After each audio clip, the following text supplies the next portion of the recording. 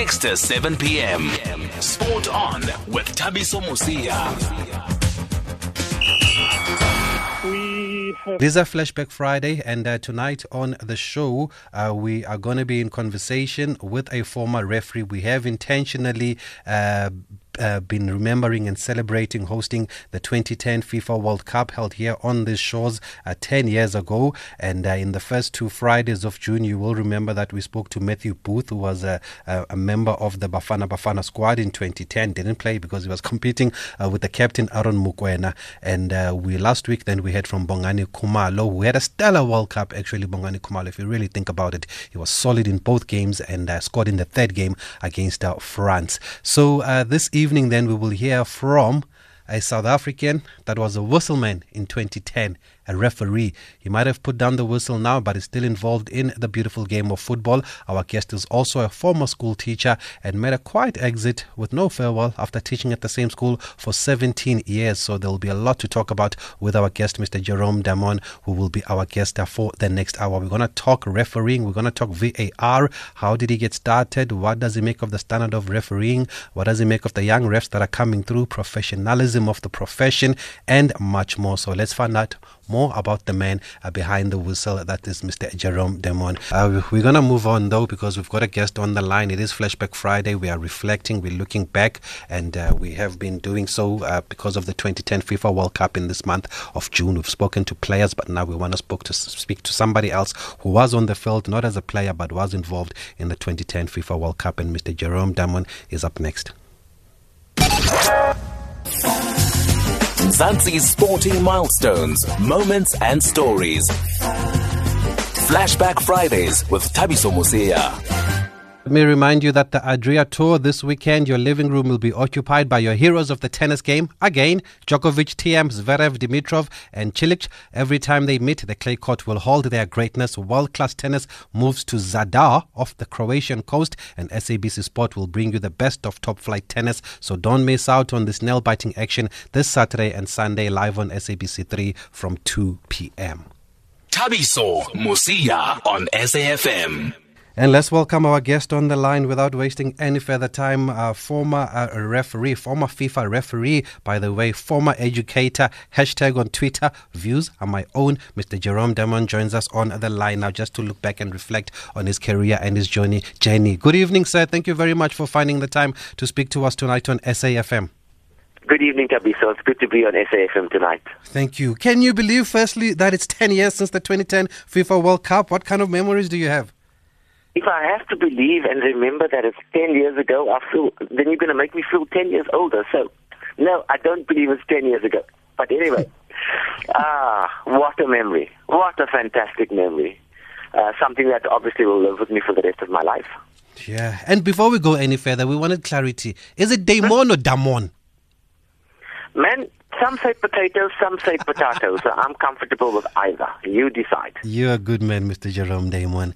You are now working as a VAR instructor. Before we go any further, how have your plans or commitments been affected by COVID-19? Because I remember you once told a story. I was watching your video of you and Odo Karelse on YouTube, and you were saying you were one of the first people to go into self-isolation.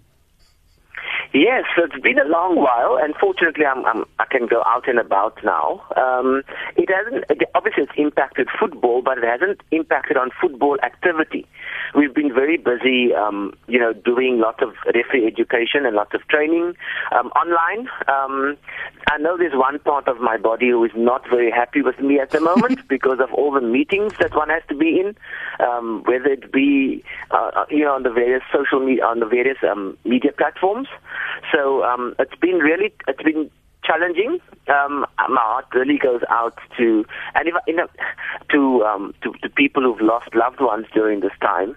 It's been really tough for everybody, and I've been very fortunate, very blessed that we've been relatively okay. But of course, we can never forget about those people who have lost a lot during this time. So, yeah, let's just for a moment, whilst we are thinking about 2010, just for a moment think about all those people who are not so fortunate as we are at the moment. Yes, and for those not aware, Mr. Damon, what does your role exactly entail as a VAR instructor? Well, with the advent of VAR, we had to. With the advent of VAR in FIFA and FIFA competition, FIFA and the IFAB have made it very clear that VAR are going to be around and going to be here to stay.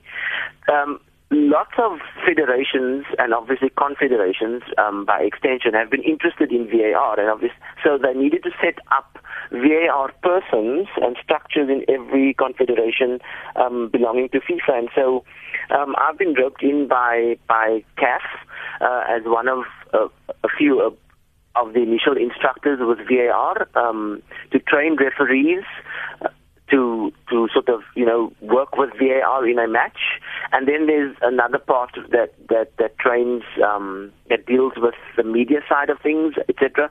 So I'm part of a team that serves CAF in this capacity. You've always said that it's not VAR who makes the decision, but it's the referee. Can you expand on this?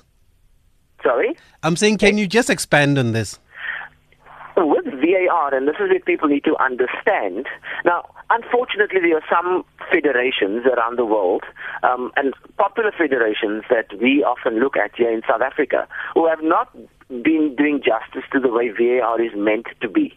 And so I'm going to leave you to do the maths. But what happens is with VAR, the referee takes his first decision. So, for example, he sees something happening in the penalty area. He says, for me, no, not much contact. For me, no penalty, and play continues. So he's busy communicating to the VAR. At that very moment, the VAR is checking the images that is available to him that comes through the system, and they have every single angle available on match day that's available to the networks. Every single camera goes through the system. So they have all the angles available. They see, and they match up what the referee has said to what they're seeing in the pictures. And if there's a discrepancy between the two, they will then say, hey, ref, we suggest you stop the game. What you have described to us is not what we are seeing in the images. We're recommending an on-field review. The referee will then go and have a look at his own decision. And they present the images to him. He then takes his decision, and then he communicates and says, my friend, thank you for picking this up. I agree with you. That is actually a penalty. I'm going to award a penalty. And that's how VAR works, simply put. What do you say to those who say, but then the referee's decision is influenced by what he's seeing on VAR on the monitor? My response is, do you want to see the wrong team win the league, or do you want your team to win the league? Okay. You can't have your cake and eat it. Short and sweet. Let's just talk before we get back into your career about what happened in the first game back in the Premier League this week. I did see your tweet about it, that Sheffield United goal that crossed the line, but it was not awarded, and Hawkeye released a statement saying that it was an occlusion. I didn't even know there was a word like that. Basically, all cameras were blocked. What do we take out of this, and what do we learn from this now, Mr. Demon, and what's your view of what happened? This is in the VAR protocol, and I'm sure it's in the goal line technology protocol as well, that the game does not stop and the result is not altered as a result of a technical failure. And this is an electronic failure or a technical failure, because this is out of people's control. You have a power failure at the crucial minute, or a power surge at that crucial moment. The moment is lost forever. You cannot hold technology accountable. And when the IFAB and FIFA and everybody involved spoke about VAR, they said it is not to eliminate all the errors, but it's to eliminate the most obvious ones. So what happened in this match? The ball had crossed the line. For a goal to be scored, the whole of the ball needed to have crossed the line, which, for all intents and purposes, in the limited angles that were given to us on television, looked like that was indeed a fact. But with goal line technology, it's connected to the watches on the referee's arms, and it would send a pulse or a signal to indicate goal, goal, goal, and you would have seen Michael Oliver indicate that his watch indicated no goal. But what should have happened, because this is in the VAR protocol, because remember, in this game you have GLT, goal line technology, and VAR in the same match. So what should have happened, and is covered in the protocol, VAR needed to check a goal, no goal situation. So they would then check goal, no goal. They would have concluded that the whole of the ball had crossed the line. So immediately, because it's factual, they don't need the referee to come and verify and say that this is indeed a goal. But what they needed to do was then also go and check what is called the APP, the attacking possession phase. In other words, the last moments before the ball had crossed the line to see if there was any foul that would have cancelled a goal. Because the law says that you can only award a goal if in the build-up there was no foul. And then once they made that conclusion, they would have then told the referee either if the ball had gone out or had gone into a neutral zone towards halfway line. As the ball did, they would have shouted at Michael Oliver, stop the game, stop the game. Michael would have stopped the game, and he would have said, the VAR would have reported to him, we have conclusively seen on television, on our screens rather, that the whole of the ball had crossed the line. Michael would have responded and said, but my watch didn't. And because there was a discrepancy between the two, the VAR would have then simply said, I recommend, or should have simply said, I recommend an on-field review, come and view the footage for the referee to make the final decision. And this is the principle of VAR. Referee makes the first decision, referee makes the last decision. And with the watch not going off, just the last one on this, did he have the right then to make the call if he had seen that the ball had crossed the line? Yes. I remember in the early stages of goal line technology, it was in Peru in 2000. Enoch Mulefe is going to beat me over the head because we were involved in this incident. It was in Peru in 2005, I think, yes. Peru 2005, it was the under-17 competition. FIFA were just starting to experiment with goal line technology. I had one of those watches, not as advanced as it is today, all four of us. I can't remember the two teams that played, but Enoch Mulefe was my assistant referee, where the ball looked like it may have crossed the line. I looked at Enoch. Enoch looked at me. My watch was saying, go, go, go, go, go. But when I looked at it, this ball definitely looked like it didn't cross the line completely. Safe to say we had to... Enoch then also communicated in my earpiece, no goal, no goal, no goal, and I concurred with him. And we then had to write a long report on our experience and why we went against the watches. But it's now in law that the final decision lies with the referee. Remember, a tool like VAR, a tool like goal line technology communicates, and a tool that the referees use, the assistant referees use with the buzzer flags. These are all tools to get to a decision. The law in football only allows the referee to make the final decision. So the referee has to decide whether he accepts the information given by the watch, by the technology.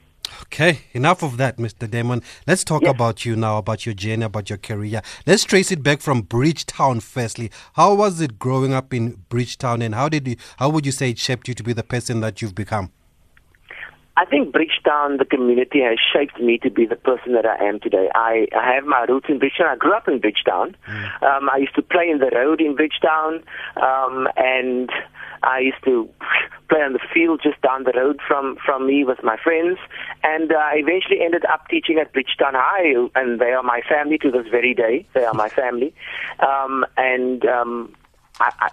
I was an educator for a very long time at Bridgetown High. I think I became permanent in 2003, 2002, 2003, but I did my practice teaching at Bridgetown High. So everything Bridgetown is in my blood. And so, but the one thing about Bridgetown, I never played football. So that's the one thing Bridgetown cannot claim to have given me. I never played football in my life, never kicked a ball in anger. Maybe I would have played in the road from time to time, but it was hopeless. So I was always ended up being the ball boy or the scorekeeper or whatever. The referee. So where did the love for the whistle come from then? My father, my late dad, he was a football coach. Now, he played football competitively. He was then a football coach for some of the representative teams in the province. He was also a referee in the then Federation League, professional league. And many in Gauteng and Durban will remember him refereeing from time to time. I won't say that my dad was a top referee. He certainly wasn't a slouch, but he wasn't the standout ones. I always used to go and watch. So when I went to the field with my dad, I used to go and watch some of the games on the football field. And of course, his friends were all referees, and that's how I got to know the household names. So I used to go and I used to look at the fixture and ask my dad, so where's Trevor refereeing today? And this is a reference to Trevor Christian. And he would say, no, he's on this field. And I would go and watch that, and my dad would go and referee his game. And I was watching Trevor Christian referee because I was interested in how he refereed. And I think, and then I used to also go with my friends. I used to be on the football field from 8:30 in the morning right up to about 5:30 in the evening.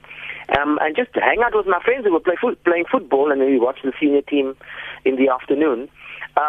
And I then, one day the referee didn't pitch in a game where my friends were playing, and I said, don't you want to just be the ref for the day?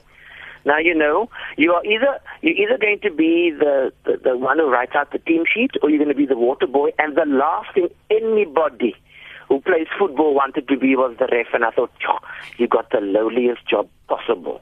But then I said, and I think I was a bit hardegat then. I think South Africans know the word hardegat. I was a bit hardegat, and I said, listen, get me a whistle, I will try this, but anybody shout at me, I'm walking off the field and you can sort out your own game.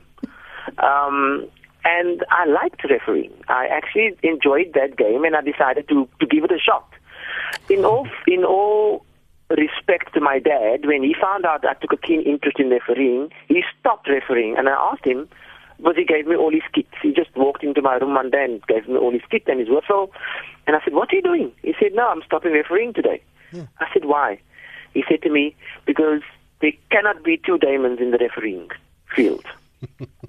I want you to find your own feet. I don't want people to make the connection between you and I and give you favors because you are my son. And by that time, my dad was the secretary of the Western Province Football Board. So very well known. And because I wasn't playing football, I wasn't well known. And this was my moment to get in. And my dad stood back and just watched from the only thing I remember him in terms of football that he told me, he said to me, you look the part and you blow your whistle as loud as you can when there's a foul, and then people will begin to respect you. And always be honest. If you make a mistake, own up to it. If you know that you've got it wrong, say that you've got it wrong. Greg Tafer will tell you in a game the Morocco Swallows played, I sent him off. I looked at the TV when I got home, and he protested, and I was obviously not taking anything. I was being my hardegat self. And I looked at the TV that night when I got home, and I realized this ball came off his head. I immediately wrote to SAFA and say that I'd erred, and I was prepared to take whatever punishment they had given me. And I think that's the philosophy that I've taken. And I watched, ironically, I watched some of the matches that I'd refereed now during lockdown. Many of the matches were on TV, and I saw some decisions given and some penalties not given. And I thought, oh my word, what were you thinking, referee? What a horrible decision. One guy actually took a dig at me on Twitter and said, asked the Twitter refs to decide. And others were insinuating about match fixing and all that I'm not interested in. Yeah. And I said, no, the referee got it wrong on the day. He was horrible. And it was me. So that's just, I think, that's what my parents, what my family had taught me, and the values that I've learned just in teaching at Bridgetown High, growing up amongst my family and my friends. And my belief system, my belief in God, and so that's why I always believe integrity first, integrity always. I think that answers the question of Umbazo on Twitter, who wanted to know, is there any game Mr. Damon blundered in whilst officiating? So I think he's just answered that. But now... What was the question? No, he wanted to know, is there any game that you would say you blundered in when you were officiating? So, one. There were many, my friends. There were many. But I think there were many more where I got things right. So we focus on the positive. No, for sure. And talking about that, a lot of people always want to know, how does one start becoming a referee? Which steps then did you have to take after that first game? Which courses did you have to do? And did you always then have an ambition of going all the way to the top after that first game?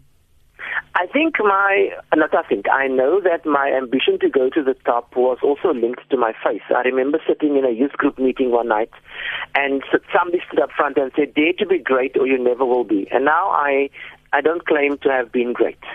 I just thought, what is it that I can be really good at that can take me, to another level? and I did an introspection, and I realized I was an average school learner, so I wasn't going to make it big as a school learner. Yes, I was okay in terms of my relationships and my relationship building, but relationships can fall apart. And then I thought, okay, but this football thing. So I went home, and I was very excited. I said, one day I want to referee in the World Cup. My mother looked at me, and she said, she had that look in her face and thought, that mothers will always support you no matter what you say. Yeah. But I could see in the back of her eyes, she thought, this child's gone mad.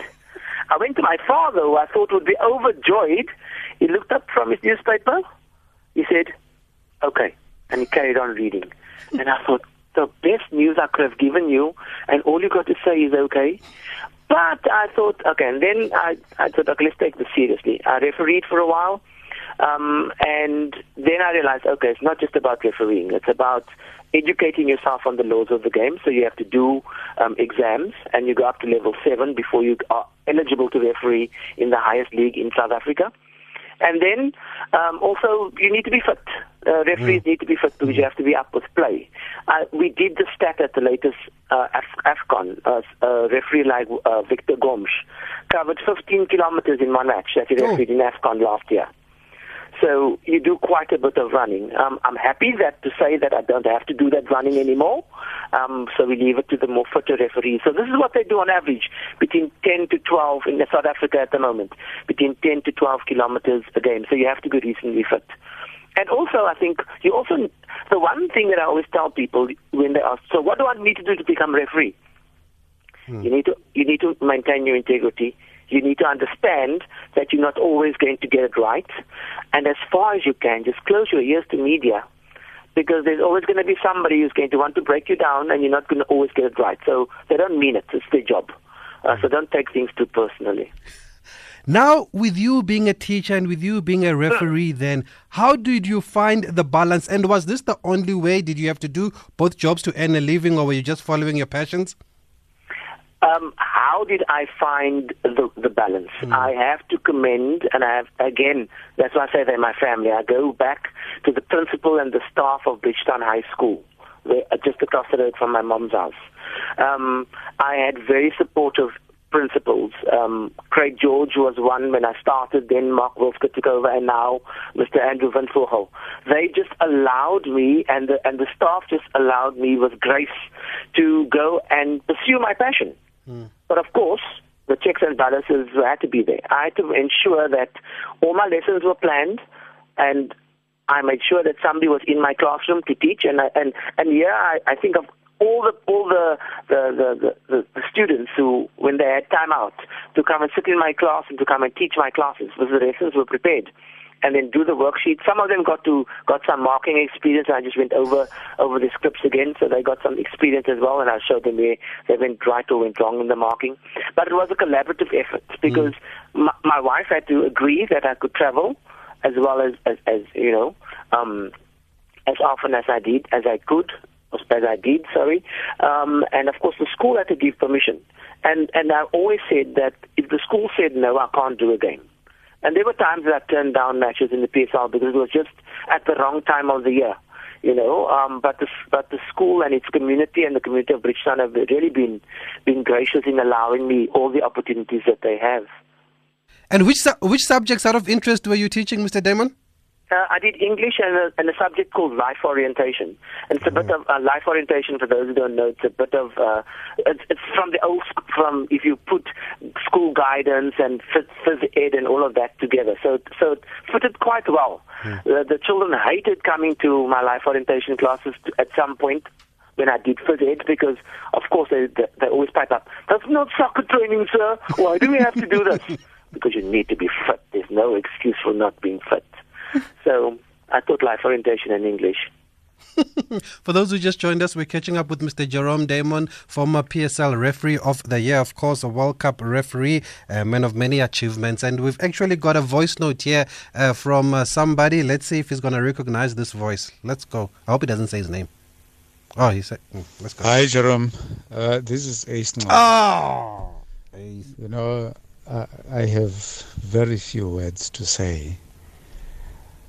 except to perhaps take you back to the first few games that we did together and how miraculously we were able to click both at a professional and at a personal level.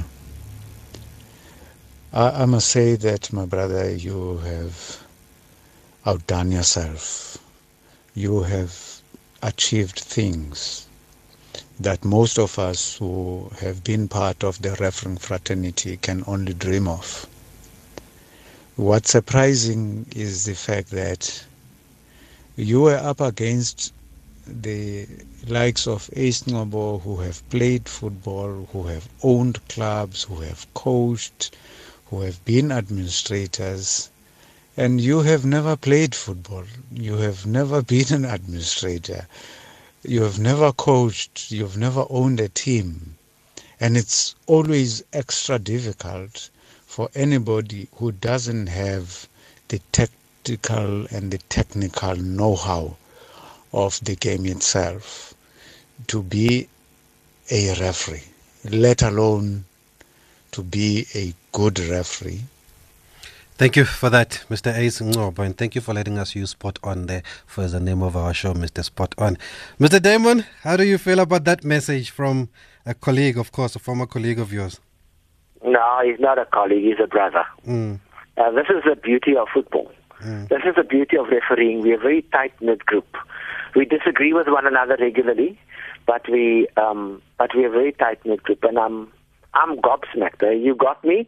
Not many people can get me to sit down and be quiet for a long time, and this really hit me in the gut because it's a genuine person, and Ace and I go back a long way. We've had our rivalries on the field, we've had our differences off the field, but we've always maintained our integrity and our love for the game, and our respect and our deep admiration and respect for one another. So thank you very much, my brother Ace.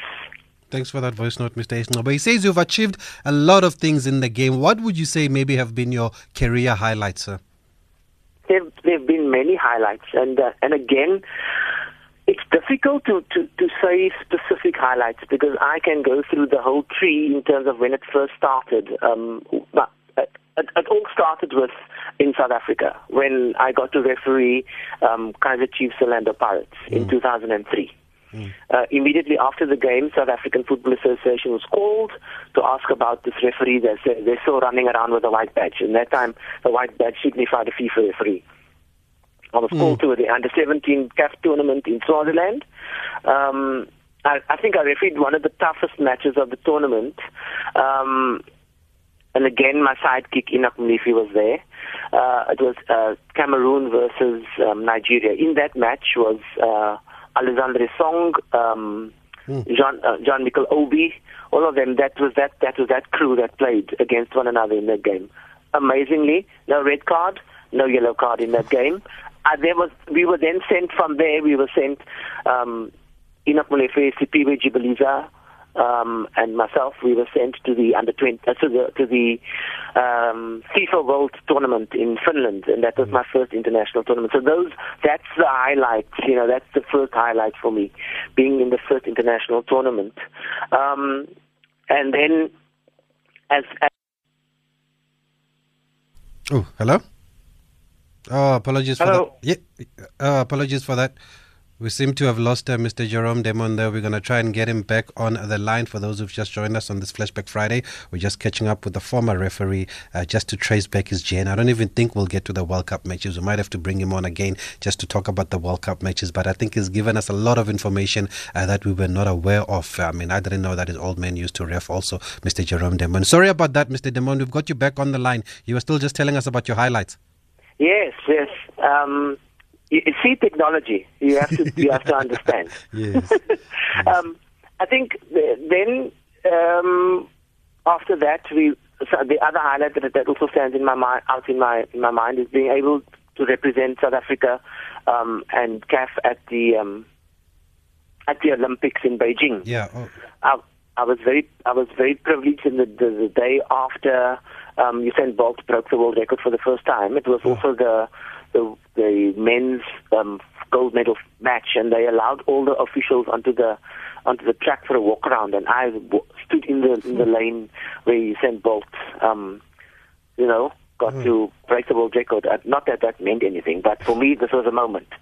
And also being able to see the different wonders of the world that I would never have been able to experience if it wasn't for football. Sure. I would never be able to afford to see the stuff, the places that I've seen and the people that I've met if it wasn't for football. Another career highlight was the 2009 World Cup qualifier match, Egypt versus Algeria. And there was a lot of history that went into that game because it was the history of North Africa is that those two nations in football, they don't like one another. They literally detest one another. So much so that in the build-up to this game in Cairo in November in 2009, the two websites had to be closed down because of the abusive comments that were thrown to one another on their Facebook pages. So that was shut down.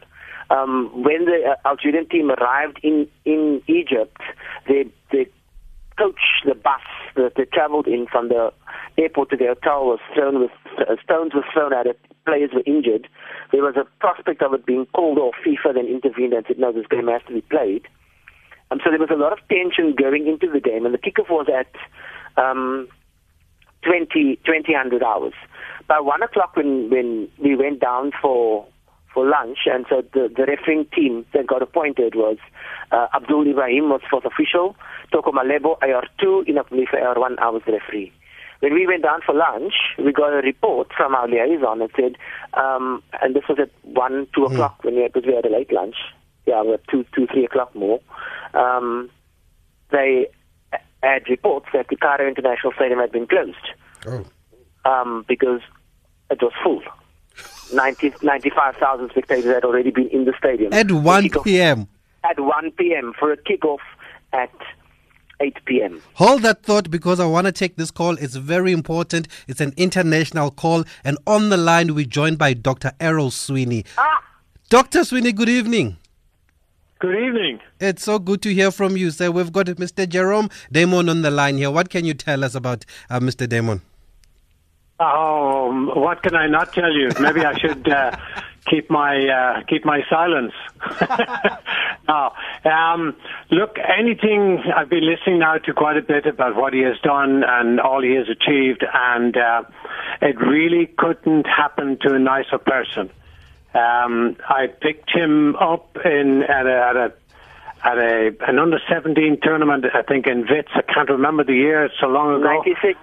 But it was then that I gave him a nickname. I said this was a snotty-nosed kid from Cape Town. You remember that, Jerome? Oh, yes. I was about to say the snotty-nosed kid from Cape Town. And I mean, you know, I saw in him right away enormous potential. Now there are others who didn't share my view, and I recommended him for the final of that tournament. And again, there were others who didn't necessarily agree with me. But you can see from what he has done since that my decision was correct. He's done enormous things, both for himself personally and, of course, for his country, South Africa, which I am also a citizen, by the way. I've got dual citizenship, Irish and South African. And I mean, anything he has achieved, to me, is not a surprise. Others have obviously seen in him what I saw in him also. His dedication, his hard work, his commitment to refereeing has been superb. I mean, he's a role model for anybody wishing or wanting to get to the top of refereeing. And I'm asked all the time, you know, what does it take? I want to be a top referee. Yeah. Well, I said, well, do you know Jerome Damon in South Africa? And you are South African. Go see what he did and follow him. And wow. And Mr. Damon, how do you describe the role Mr. Sweeney played in your career then? That's my mentor. That's my mentor that found me, like you said, that gave me an opportunity, and many others in South Africa, and took a risk when others were not going to take a risk. and put me on the road, and he would set us straight. And when I talk about us, there were a group of us that him with his team, they would set us straight if we stepped out of line and we thought that we got too big for our shoes too fast. They would cut us down to size, and you just be quiet and say, your elders have spoken, so be quiet and listen. And so he's always been in the background, giving advice, mentoring us, right all the way through to World Cup 2010. So he was one of our mentors in shaping us into the people that we have become. And a lot of people are saying on Twitter that Jerome Demond is so strict. Demond is so strict. Used to remind me of Dr. Errol hanging Judge Sweeney, not knowing that he was about to come on that show. And Matimo Wakashikoma says Mr. Jerome Demond has a great sense of humor. You can tell by his storytelling abilities that he was a teacher. And because of that, I think that we will not do justice to this interview. There is so much more to talk about. We want to talk about the games that you covered in the World Cup. We want to talk about how you were never implicated in any of these scandals. Operation Dribble, nothing there of Mr. Jerome Demond. His hands were clean there. And I want to find out about some of the chips that you've had on the field from the fans, from the players. But we're going to have to leave it here for now because of time, Mr. Demond. But we're agreeing with the producers that we're going to make time. We'll bring you back again next week. And we just want to end with this voice note. Where is it? Good evening, member and Mr. Demond. Quickly, this is Kabelo from Pretoria. Mr. Demond, first of all, thank you very much for being honest in the field and being so firm with your decisions that you used to take in the field. Sometimes we are unhappy with them. Sometimes we are happy because we are winning as a winning team. But what I want to say to you and to other referees is we as fans, we like to apologize for what we used to throw at you guys because Okay, thanks for that, Kabelo. Mr. Demond, can we please have you again next week, Tuesday, if you are available between 7 and 8, just to talk more about your great career, sir? It would be my pleasure to speak and share some views again. If I may just do one thing. Yes, sir. I was listening to your interview earlier with George Mahotsi. Yes, sir. And I want to say, Brother George, South African football is really indebted to you and what you have done, and I believe that you will still do for South African football. My brother, South African football still needs you. There is a place for you. I am very sure. Thank you, sir. Thank you, Mr. Demond. We'll speak to you on Tuesday again. And Dane Clayton has also sent a similar message. He says, I don't want to read anything more about this sale. It's too much. It is too sad. My thoughts are with everyone at the club who's become family.